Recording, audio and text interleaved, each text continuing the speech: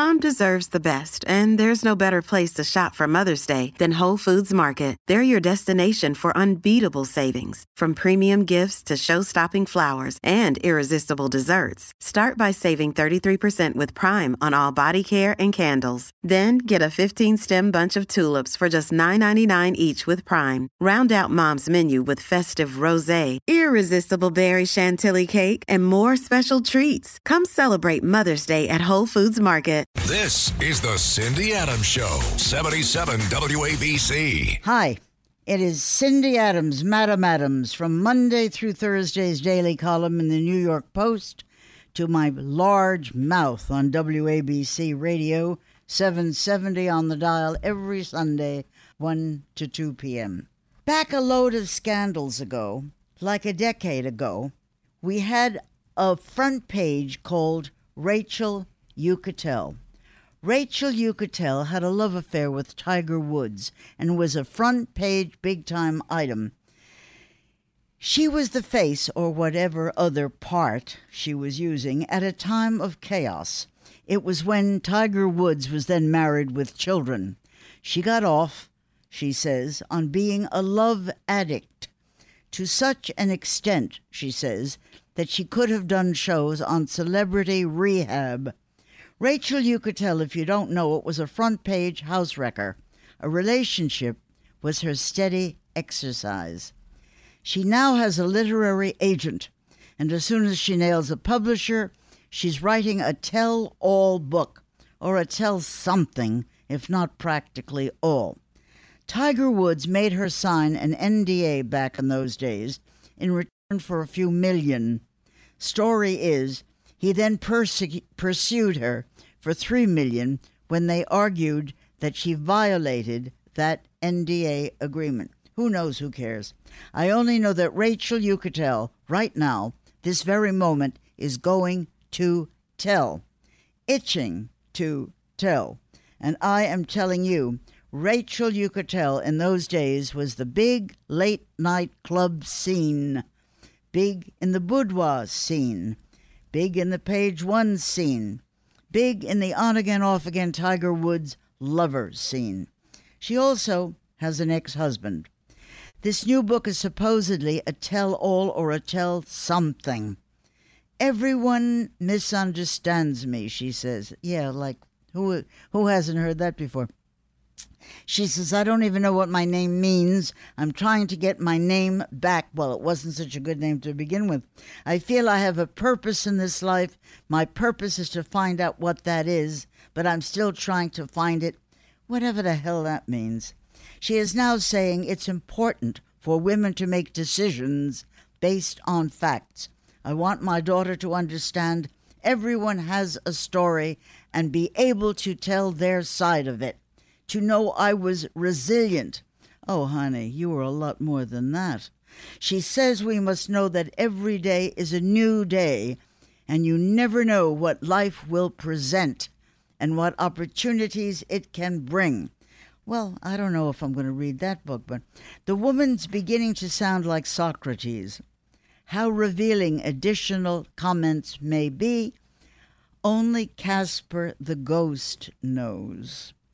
I only know Rachel from her stunning, clawing, pawing days, and she is hustling this book, maybe looking to come back for a comeback.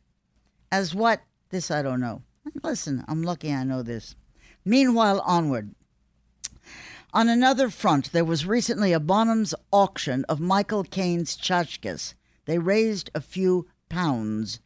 The Rolex gold watch, which we have lately read has just been stolen off a few people, this one was worn next to Steve Martin in Dirty Rotten Scoundrels and was estimated to bring 8,000 to 12,000 pounds. This Rolex, you ready? It hammered at 100,000 pounds. And that was before Bonham's 25% takeout. His iconic specs only brought a lousy 1,500 pounds, and the bargain of the bunch was a pair of broken leather home theater seats with one footrest missing. That sold for £380. Michael Caine was not there. Maybe home brewing a pot of tea while he phoned his agent to ask, any news about a new movie? Pay attention. We are talking important now. Rolling Stone picked their 50 greatest superhero movies of all time. Should, in case people on gasoline lines care, number 1 was 2018's Black Panther. Number 2, 2004, Spider-Man 2, which is one of about 12 trillion Spider-Man movies. So fill up your tank and TV and on to more important things. Wait, I got a lot of other things. Now I'm going to tell you about YouTube's stand-up memories and a comic named Peter Bales. He said he's so smart that, quote, he says, I actually once told Eddie Murphy to stay in college so he'd have something to fall back on. Okay? Jackie Martling, known as the Joke Man, he said, I'm not sure I should tell this, but I'm telling him. He said Albert Einstein loved filthy jokes. Einstein's favorite was, quote, my thing isn't that big, but I love every foot of it, end quote. Martling, by the way, is Mensa, or at least was. Okay, now serious stuff. Our cities. Robberies are up 50%. Midtown is over 80%. AOC, you should excuse the expression, is ranting that, quote, we are not progressive enough. Kindly remember that when the borough of Queens won that bid to house the huge new Amazon Center, she is the only one who fought to refuse its billions, plus the 25,000 jobs it would have created. Was that dumb? This alone might be why her center part is empty. AOC also tried to kick military recruiters out of inner city schools, raging they targeted minorities. She is also the only Congress creature against restoring deductions that could benefit the wealthy, who, pay attention, have since fled, taking with them millions in taxes.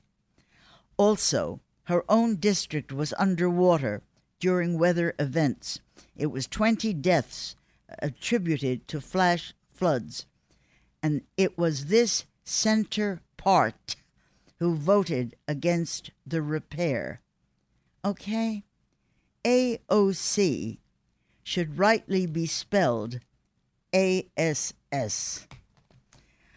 Okay, more about our city. Let me just tell you the two previous police commissioners, both of them who had Eric Adams on their staff, told me separately, individually, that he had been than a desk lieutenant. A written test made him captain, and not because he'd done anything worthy. I asked what special did he ever accomplish in the NYPD. And both previous NYC police commissioners, neither special nor outstanding, said he did nothing. Nothing. He did nothing. He was not special. He was not anything. Okay, that's our mayor. I am now coming up soon to a 2-minute station break. After that, I am going to have as my guest a movie actor who's a stage actor, who's a best-selling writer, and now also a restaurant owner with great Italian food. His name is Chaz Palminteri. Remember his big smash, A Bronx Tale?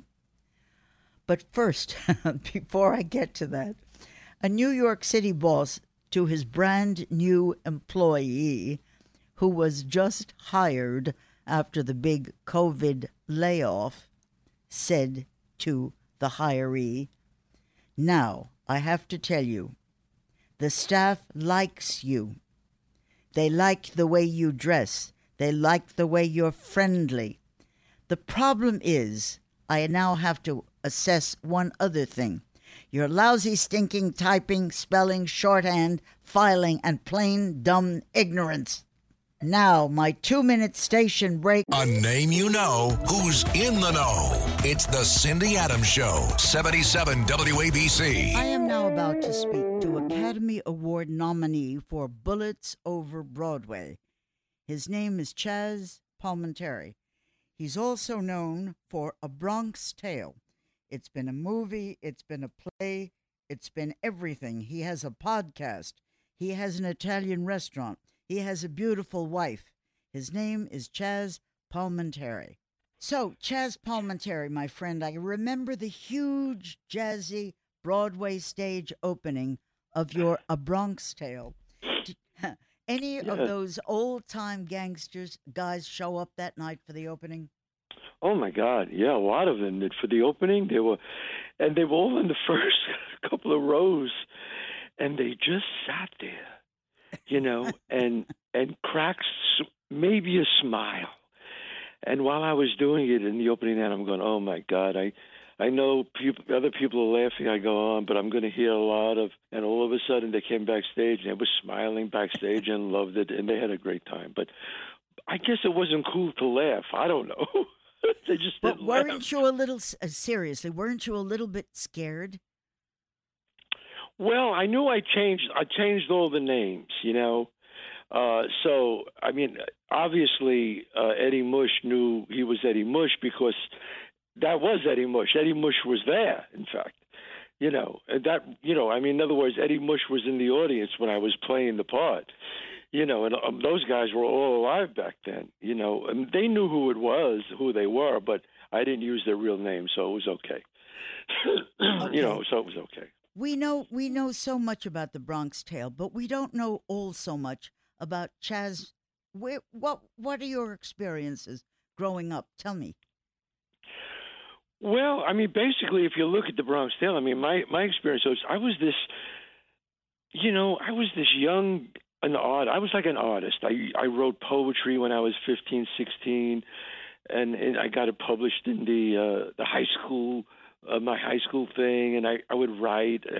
I wanted to be an actor when I was 10, 11. I grew up imitating all the wise guys. I wanted to sing. I wanted to act. I wanted to write. It was inside my blood, and so I would imitate all the wise guys growing up, and all the guys would go, "Oh, let Chazz tell the story," because I would tell the story and I would embellish it and make it funnier than what it really was, and I always saw the humor in everything, no matter what it was, no matter how bad it could be, I can make it funny, or exaggerate it and make it funny. And I thought about that. It's an interesting question you asked me, Cindy, because I thought about my life lately. I'm getting older and I'm writing things, and I go, wow, yeah, I always did that. I always made something that was serious or something that was funnier. Okay, were you poor? Were you poor or rich, or what were you? Oh God, no. I would say we were poor, but we weren't rich. We were all the same. We were lower middle. I would say lower middle class. Yes, yeah. We lived in a 5-floor walk-up. My dad was a bus driver. I remember he made $48 a week. That was his starting salary. I remember. All right. And I remember it's about what I'm earning here. Yeah, go ahead. I remember our rent. I shut that off. What the hell is going on? Our rent was $36 a month. And wait a minute. My rent was $36. I remember our rent was $36 a month. I'll never forgot that. And I still, there's a mentality of me that still always thinks that. It's terrible. It really is. But my dad, my dad was always like with an up attitude. My mother was always happy, and everybody in the Italian neighborhood, Cindy, we all had the same. So I didn't really think I was poor. my father had to go to the Shylocks to borrow money when he was behind. I remember that, and Did you ever try to do anything that wasn't honest, like your friends?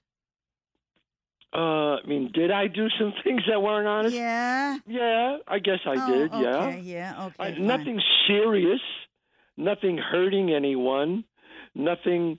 Did we steal things? Yeah, I have to be honest about that. Yeah. Okay. We had a club.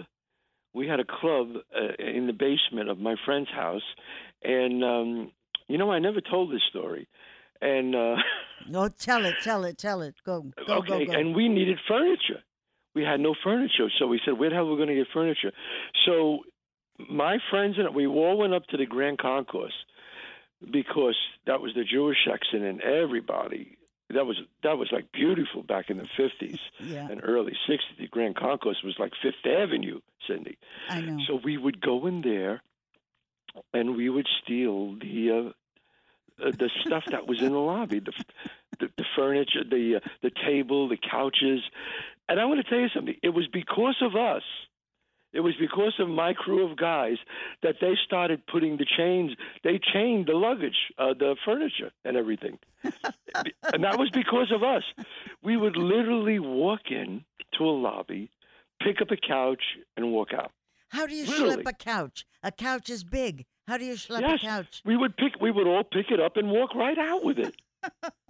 Right out of the door. Right out of the door. Now, the doorman buildings, we couldn't do that because there was a doorman there. But there was a lot of buildings there that didn't have doormen. So we would walk in there and just take the furniture. And that's how it was really funny because I remember when my friend Phil Foley, his father was a detective, he came down there and he saw our club and he saw these like leather couches and things. He goes, "What the hell?" He goes, "What is this?" He goes, "This place is decorated better than my house. Where'd you get this stuff?" We said, "Oh, we found it at a sale." And he knew. Okay. He goes, "Hey, just stay out of trouble, all of you." Okay, you were a class act, pal. Okay, so tell me, how did you know how to write a play? I have tried. I'm a writer. I can't write a play. How did you know how to do that? It's very simple. I'm gifted.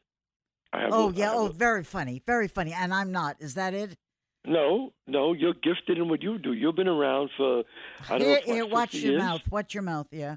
You've been around a long time. That's pretty gift. You have a gift of writing that. Maybe you could write a play if you really maybe put your mind to it. No, I couldn't. How did you learn to write a play? Okay, how did you do that? Because I was a storyteller. And I read, as an actor, I read so many plays, and I knew the format, if fade in, fade out, cut to. I was very familiar with that. I was very familiar with plays growing up reading. I started in theater. I was a theater major in school, so I knew the format, but now you got to write, the stuff. So, I don't know, it was natural to me. Okay. What are you doing with the show now? I know what you're doing, but you have to tell the audience. Well, if anybody wants to, I still do the one-man show. I still do it after 35 years. 35 years. I did my 10th performance recently at Staten Island in the big theater there. I'm going to be, just so you know, October 1st, I'm going to be back on Broadway for one night only at the Town Hall on 43rd Street, one night only. This is a 35-year anniversary. And, I'm doing the show, and then I'm doing a Q&A afterwards where the audience will be asking me questions about how did the show happen, about the musical, about the movie. And so I'm going to go through all three trilogies, the movie, the musical, and the one-man show, which started the whole thing. Okay, so how do you get the questions that you will answer? How do you know which ones you will answer? You're not going to answer them all. Well, I'll try to. If anybody knows about it, it's me. I wrote all three of them. I wrote the movie, I wrote the musical, and I wrote the one-man show. So I could basically answer anything they want, and I'm just really looking forward to that one night. But if anybody wants to know where I am, all they have to do is go to ChazPalminteri.net, And my schedule is there for the whole year. I took the summer off, and I start again in September. And that's all you have. Just go on my Instagram, Chaz Palminteri, my Instagram, and follow me, and you'll see. I always post where I'm going to be. And my podcast, the Chaz Palminteri podcast, all they have to do is go to my podcast on YouTube or Spotify, Google, and I always talk about it. Okay. If you're schlepping to places like Utah or downtown Wisconsin, wherever the hell that may be, do they actually understand Bronx-type guys? It doesn't matter. The show works anywhere. It has been a hit everywhere. I know. Everywhere. I know. But how can they understand?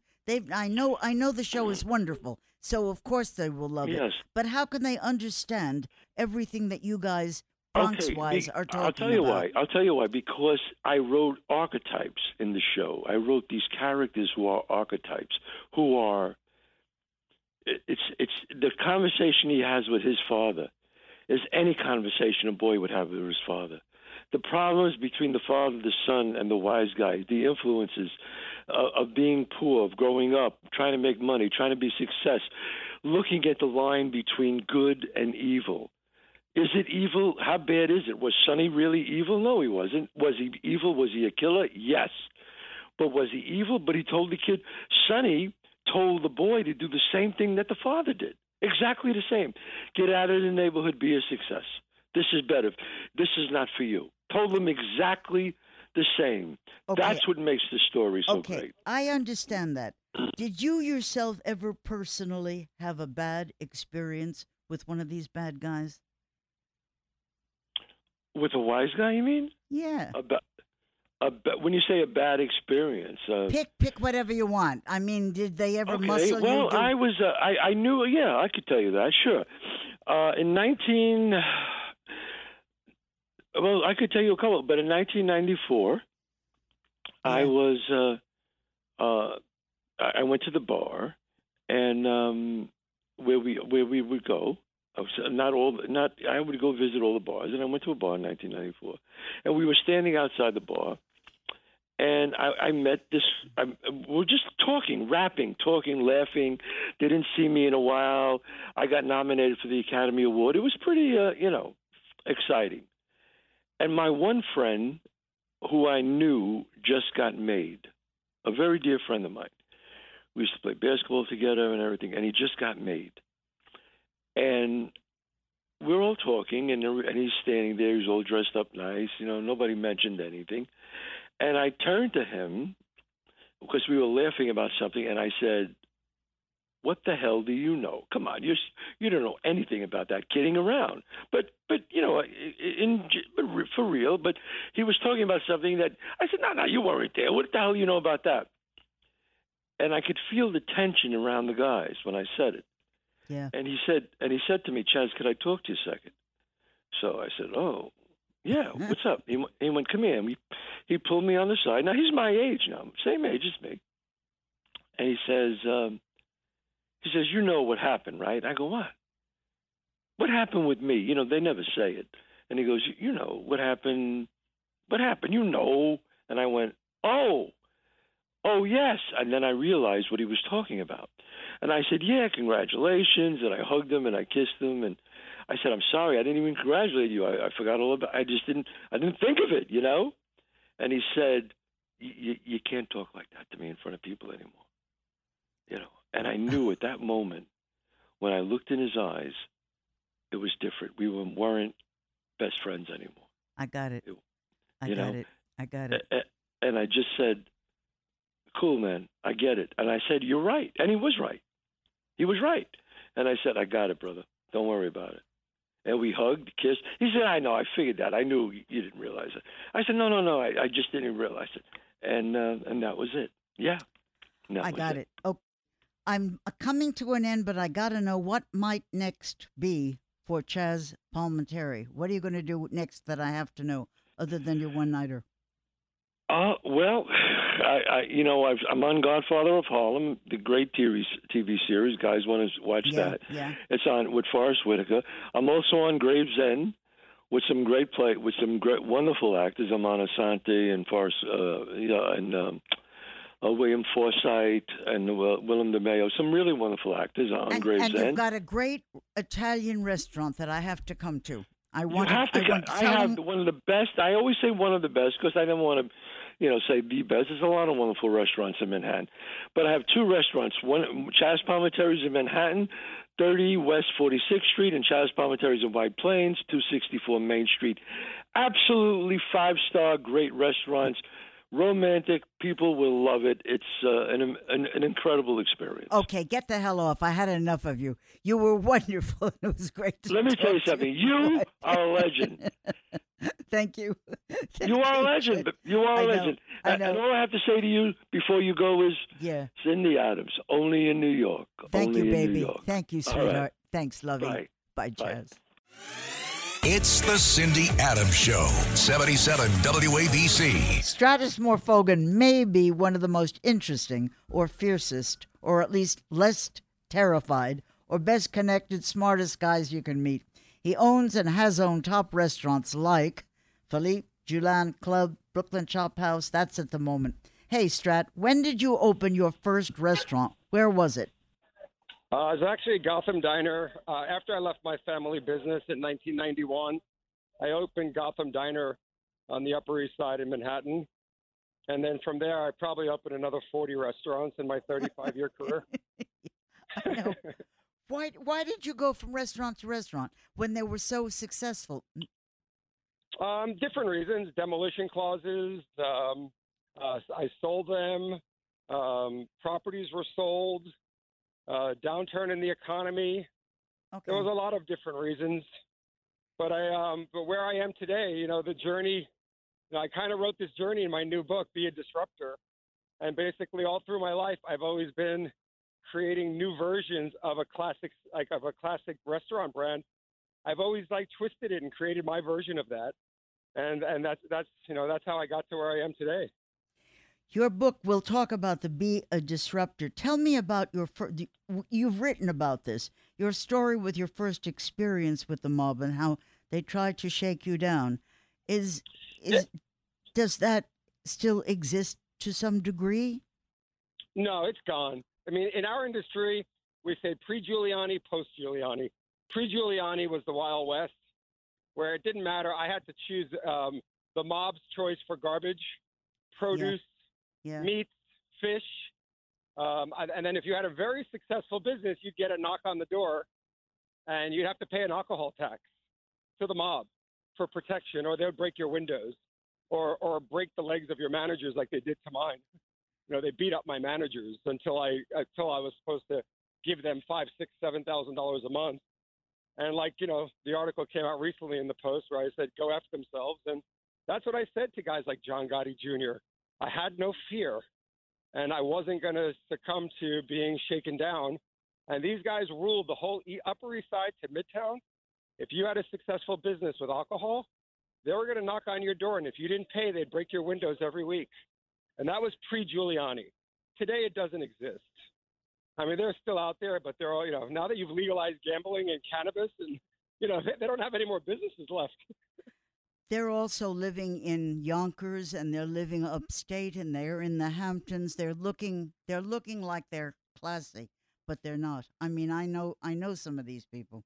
But yeah, they've learned to be low-key because they realize that being loud and boisterous usually gives them a one-way ticket into prison or the morgue. I don't understand. I know you've written about it, and you'll tell about it, but how was it that you, as a young man, were not terrified, were not scared when they were going to break your manager's legs or they were going to hit you if you didn't do what they wanted? Tell me how that works, that you had that guts. Well, the three biggest judges in New York were my aunts and uncles. Well, that helps. Supreme Court of Queens, Supreme Court and Appellate Court of New York State. Okay. So that was what I had in my back pocket at first that gave me the guts to tell them to go F off. But what happened was I didn't think the FBI and all that could do anything for me because they weren't afraid of the FBI in 1988 to 1994. And with that, very naturally and organically became very good friends. They were my customers first of the boss and the underboss of the Genovese family. And they were customers. They came in, they paid, they were very low key. We became friends first, and they saw me cleaning up black paint and broken glass constantly at Gotham Diner. And one day they said, "What's going on here? What's happening?" And I said, "Well, John Gotti Jr. and his bunch of thugs that hang around with him are trying to shake me down, and I'm not giving in." And it was very quickly done by Ralph Coppola, who was the underboss of the Genovese family. He said, "Sit tight." And literally 2 days later, he said, "Go to Ferrier Restaurant on 65th and Madison and be there at 11 o'clock. And I knew that was a big Gambino hangout where all the capos used to sit in the back. So I got there, and I was there with a guy named Bucky Carbone and Ralph Coppola. Oh, I and know Ralph those names, yeah. Yeah, and Ralph Coppola simply said, "Listen, this Greek is around us. He's my nephew." That was the first time I ever heard that. And he goes, "Tell Junior to stay away from him. And if he doesn't, he better come correct because this is going to escalate." And the guys on the other side of the table, which were all big capos of the Gambinos, they were actually really nice. They were like, "Listen, we like this kid. We know this kid. We're going to squash this, Ralph. We don't worry about it. We didn't, I'm sure they didn't know he was around you guys. So don't worry about it. This is going to be squashed." And lo and behold, it was squashed. And then from there on, I became really untouchable from all the thugs. Joey, my husband, was a comedian, and he worked in all the nightclubs. In those days, these are the guys who owned these nightclubs. One day, I had a whole cache of jewelry that was stolen, all of it. And Joey made one phone call, I don't know to whom. It all was returned the next day. So I don't know how it all works, but it worked. No, it's a very tight-knit circle. And I got to tell you, this started with me early on when I was 6 years old. My first lesson was from Carlo Gambino. I mean, I was a busboy at my dad's Chelsea Chop House in Howard Beach, and he would be there 2 nights a week with his friends. And I saw the way my father treated him, and I heard the name for the first time. And here comes a chubby 6-year-old busboy saying, "Hey, hi, Mr. Gambino, good evening." And here's a guy that went out of his way to be discreet. And here's a 6-year-old busboy that knows his name. And, he put $20 in my pocket, and he said, "Come here, kid. How's school?" I said, "School's good." And he goes, "High is good enough." And that was my first lesson in discretion. And, I remember when I was 6 years old at the Moby Dick, I used to actually serve you and your husband. I remember. Where are you now? Where can we go? Where can I go for dinner now? Where do you have a restaurant? So Brooklyn Chop House we just opened 25,000 feet in Times Square. Yeah. Right on 247 West 47th Street. Yeah. I'm sorry, 253 West 47th Street. And that's basically what I've done because I used to own Chinese restaurants for 17 years, including Philippe Chow. Oh, so yes. Why did you leave that? Why? That was a great restaurant. I didn't agree with the new partners that came in, and I get really down into it with my book. And I founded it in 2005, and I sold it in 2014 under duress. I got it. These guys were the Wharton MBA crooks. But Philippe had a French name, and it was Chinese food. I'm not sure I understood that, but it was great. Why was it a French name? Well, that was the chef's name, and actually it was called Filippo Chow, and I didn't think Filippo was really good on the palate. So it was Philippe Chow. And after I left there, I took my chef from there, and I opened up Brooklyn Chop House, which is the marriage of my 2 favorite cuisines, Chinese food and American steakhouse, where both cultures stay true to each other. Like when you get a steak, you're comparing it to the top 10 steakhouses in New York. Newsweek gave us best steakhouse in New York, actually. And then it's married around Chinese, which is really cool. Because when you go to a chop house, it's cream of spinach, baked potato, and a piece of fish and parsley. Now it's salt and pepper lobster, ginger garlic lobster, Peking duck, with that beautiful 35-day dry-aged porterhouse. You're very smart. Why did they nickname you the Golden Greek? Because I made them a lot of money. So what happened after that, I became very close with the Genoveses. And they had a lawyer named Patty Stisso. And their lawyer, when I opened my nightclub, Rouge Nightclub on 54th Street, I went to him for funding. And he wrote me a check for $600,000. And basically, I opened and I built out the old Jimmy Weston's, which I turned into Rouge Nightclub, in June '94. And I knew where, of course I knew that the money probably came from the Genoveses. But all I knew is that he paid me a check, and the check was from his law firm. And, a $600,000. Wait a minute. A $600,000 check made out to you from a law firm? Yeah, from his account. Yes. And how did you get the money? What, in quarters, in dimes? How do you get $600,000? I got it in a check from Patty Sisto Esquire. Well, I mean, you tell me about the book, Be a Disruptor. Tell us. So basically, I read, my favorite things to do is read documentaries and biographies. And every time I read business books, it's starting to get boring, where everything is supplied by the same analytics. You hear the analytics over and over on why you succeed and why you fail. What I thought was missing was, backing up failure and success and backing it up with true stories. And then discussing the journey of being an entrepreneur, restaurateur, small business owner in the streets of New York City from the late 80s to current time. In the beginning, we had to deal with all the gangsters. Excuse me. Then we dealt with the MBA types, because all of a sudden, every CEO of a Fortune 100 company wanted to be a restaurateur. Yeah. Uh-huh. So there was a large investment in restaurants. So I became partners with those guys. They became crooks. And that was Philippe Chow at the end. Yes. Excuse me. And then if you compete with what we were doing with the politicians these last 2.5 years, restaurateurs have always had huge obstacles in trying to be successful. There's no other city like New York, but I got to tell you, doing business in New York has always been challenging, and nothing more where during COVID is what they did to us by shutting down our businesses. It never stops. We're always a target. Well, everybody in Albany is on parole, so I already know this group. But tell me about restaurants today. Do you believe that it's proper for them to be having dinner out in the road where it's engulfing roaches and mice for the people who are living next door? Well, I think this is this is what happens when you shut down an economy, right? They shut down an economy without even following the science. Then Comrade Cuomo came out with some data that 74% of the spread is home gathering and only 1.5% of the spread are restaurants. But all he kept doing was driving people out of restaurants and driving them into their homes. And nothing screamed out louder than New Year's Eve a year and a half ago when they shut down New Year's Eve at 10 o'clock at night. So we could watch de Blasio and his wife dance on an empty Times Square. Well, I got to tell you, Cindy, our delivery business was thriving. We weren't sending romantic dinners for 2 to apartments. We were sending platters of food for 20, 30, 40 people into 2-bedroom apartments.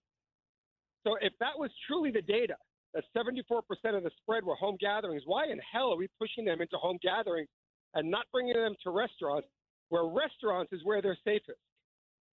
None of this made sense. So tell me in one sentence or less, what should restaurants do today? Well, there is a lot of silver linings. It's very hard to do it in one sentence, but okay, take a paragraph. Go. The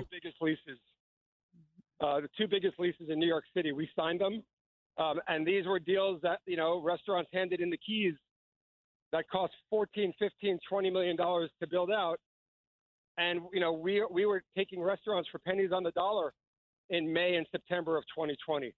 That never would have happened if the pandemic didn't happen. So are we going to continue to have restaurants? We can't get food. We can't get waiters. We can't get people to work.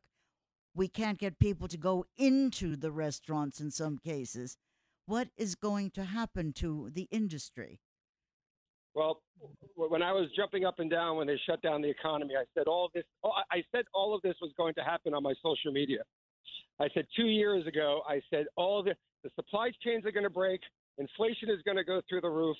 Diesel is going to go through the roof, which makes delivery driving, from your vendors much more expensive. I said all this is going to happen, plus all the other things that come with shutting down an economy, where they don't know how to flatten the curve for depression, alcoholism, drug addiction, mental illness, and crime. Crime is connected to all of this. I know. And I've had many conversations with Mayor Adams And, why? I think Why he's doing talk to him at okay. all? Why talk to him at all? He doesn't know anything. Yeah, well, I got to tell you, I mean, like he said it, and I kind of agree. It took 8 years to screw it up. It's going to take a little while to fix it. But I told him recently the time is now because I'm opening my Greek restaurant in Greenwich Village. And basically, I can't open because McDougal Street has been taken over by criminals and drug dealers. So there was a big expose on it in the New York Post last week. Yeah, I know. I can't open my restaurant because of this. So now all the police now are jumping up and down and saying, okay, we were here to help you. So usually, you know what? Power to the press. That's what us small business owners need. We need voices like yourself to try to level the playing field and make this fair because it's been very unfair for our industry for years. I know especially that. the last 2.5 years. I know that. The trouble with you, Stratus, is you're too boring to talk to. That's the problem. You never have anything to say. Tell me where I can go, and I'm going to go to your restaurant, and I hope you'll pick up the check, and I'm going in any case, even if you don't. Okay? Of course. I love you, and thank you for talking to me, Brooklyn Chop sweetie. House is at 253 West 47th, and then we have another one at 150 Nassau Street down by the Brooklyn Bridge. I'm going. I'll see you soon. Thank you, lovey. Thanks, Stratus. Thank you. Bye. Thank you so much. The Cindy Adams Show, 77 WABC. I am back. I am back after the 2-minute break. And you have to bear with me. This may not be your interest, but it is mine. I want to talk about something that grieves me. Hong Kong. Hong Kong was once the equivalent of a mistress. Hong Kong was the kept woman of Asia. Rich, lush, flash a buck, get anything you want. I lived there for years. Facing the Star Ferry was the 5-star Peninsula Hotel on Kowloon's side. Every floor had its own private butler. The Mandarin, which was on mainland side, their executives wore frock coats, striped trousers, and the page boys wore white gloves. I lived in the Crown Colony's 404 square miles. I was designing a gold jewelry collection for Cartier. Also, I was writing President Sukarno of Indonesia's As Told to Me autobio. That took years, and I needed to get out periodically to have a decent glass of water. Let me tell you about the Hong Kong we have just now lost. Cloth Lane hustled batiks, silks. Wing-on lanes had handbags, shirts, scarves, bargained for right in the streets. Stanley Market's locally made Calvin Klein jeans got tailored to fit for $10 American. Hollywood Road had curb-to-curb antiques. Nathan Road's Golden Mile had ivory shops, department stores, while you wait tailors right in the gutter. A crowded land of contrasts, old world China temples and billion-dollar skyscrapers, curbside barbers, fortune tellers, and professional letter writers. Canton Road's morning jade market and Macau Ferry's night market had stuff all displayed, just laying on brown paper. Ocean Terminal and East Simonshatsui, the shopping center, had thousands of fixed-price boutiques, from Gucci, Pucci to Fiorucci. Alexandra House, you bought jewelry, silks, brocade pajamas for days without once even going outside. Kai Tak Airport, 3 miles from the town center. Fly over mountain peaks onto a runway jutting into the sea. Overlook fragrant harbor, which bisected Kowloon mainland from Hong Kong Island. See 235 islands, like fishing villages, Cheng Chao, with houses that lived on stilts, and you could see the enclave of Macau. Canton Kowloon Railway chugged through rice paddies where an ox had the right of way, and the aged tram shot up Victoria Peak 1,309 feet at a 45-degree angle in 8 minutes. The colony's lifeline, now dead, was its harbor. Ancient junks housed boat people. Star Ferry took 6 minutes to cross ceaselessly at 4-minute intervals. There were Walla Wallas, the sampans or water taxis. On board, you would feast on fresh prawns if you're not finicky about the napkins, which were sheets torn from a roll of pink toilet paper. A few bucks American and a sampan float alongside would serenade you. A bowl of handmade noodles from street-side, curbside noodle makers. Savories washed down with chingcha or polai, the strong local brew. Food Street had 25 restaurants. The colony did cricket, squash, regatta racing, rugby, and golf at Fanning, swimming at Repulse Bay, horse racing at Happy Valley. Depending on your pleasure, there were Susie Wong districts like Wan Chai or glitzy discos, international cabarets, Chinese opera, or on-team meeting places where coat and tie is required. There's still mahjong and the tight, slinky cheongsam, and in some places even an abacus. Listen, I know we grieve today, not only for our own problems, but for the horrors of Ukraine, the worries of Taiwan, Israel, and Palestine, the Koreas. But, excuse me, for at this moment I am shedding a tear for my beloved Hong Kong, where I spent years, and which has been swallowed by its big brother to the north. I apologize, but I am shedding a tear. As long as I'm pirouetting around, and I know it's only summertime, and this is a little early, but I actually do have one Thanksgiving fervent wish. Now that I'm out of Hong Kong, I want to talk about Thanksgiving, which is months away. It happens since I have spent most of my early years abroad in the East. I'm into one early Thanksgiving wish. Look, I know camels are the taxi cabs of the Sahara Desert. Camels do not need to pee. For hours they carry their own body water without needing some oasis or desert loo.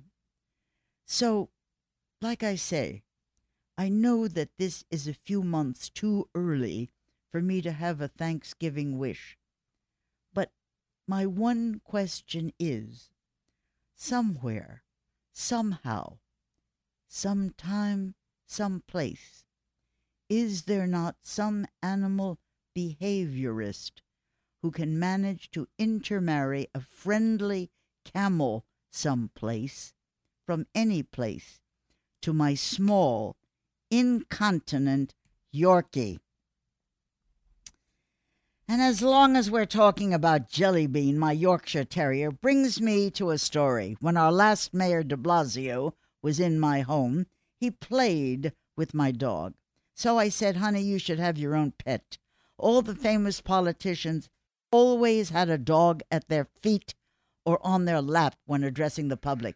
It makes them appear softer, kinder, as if they are obvious animal lovers. So de Blasio agreed. He said, yes, you are absolutely correct. He and his mathematically light wife were not known to be big-time spenders.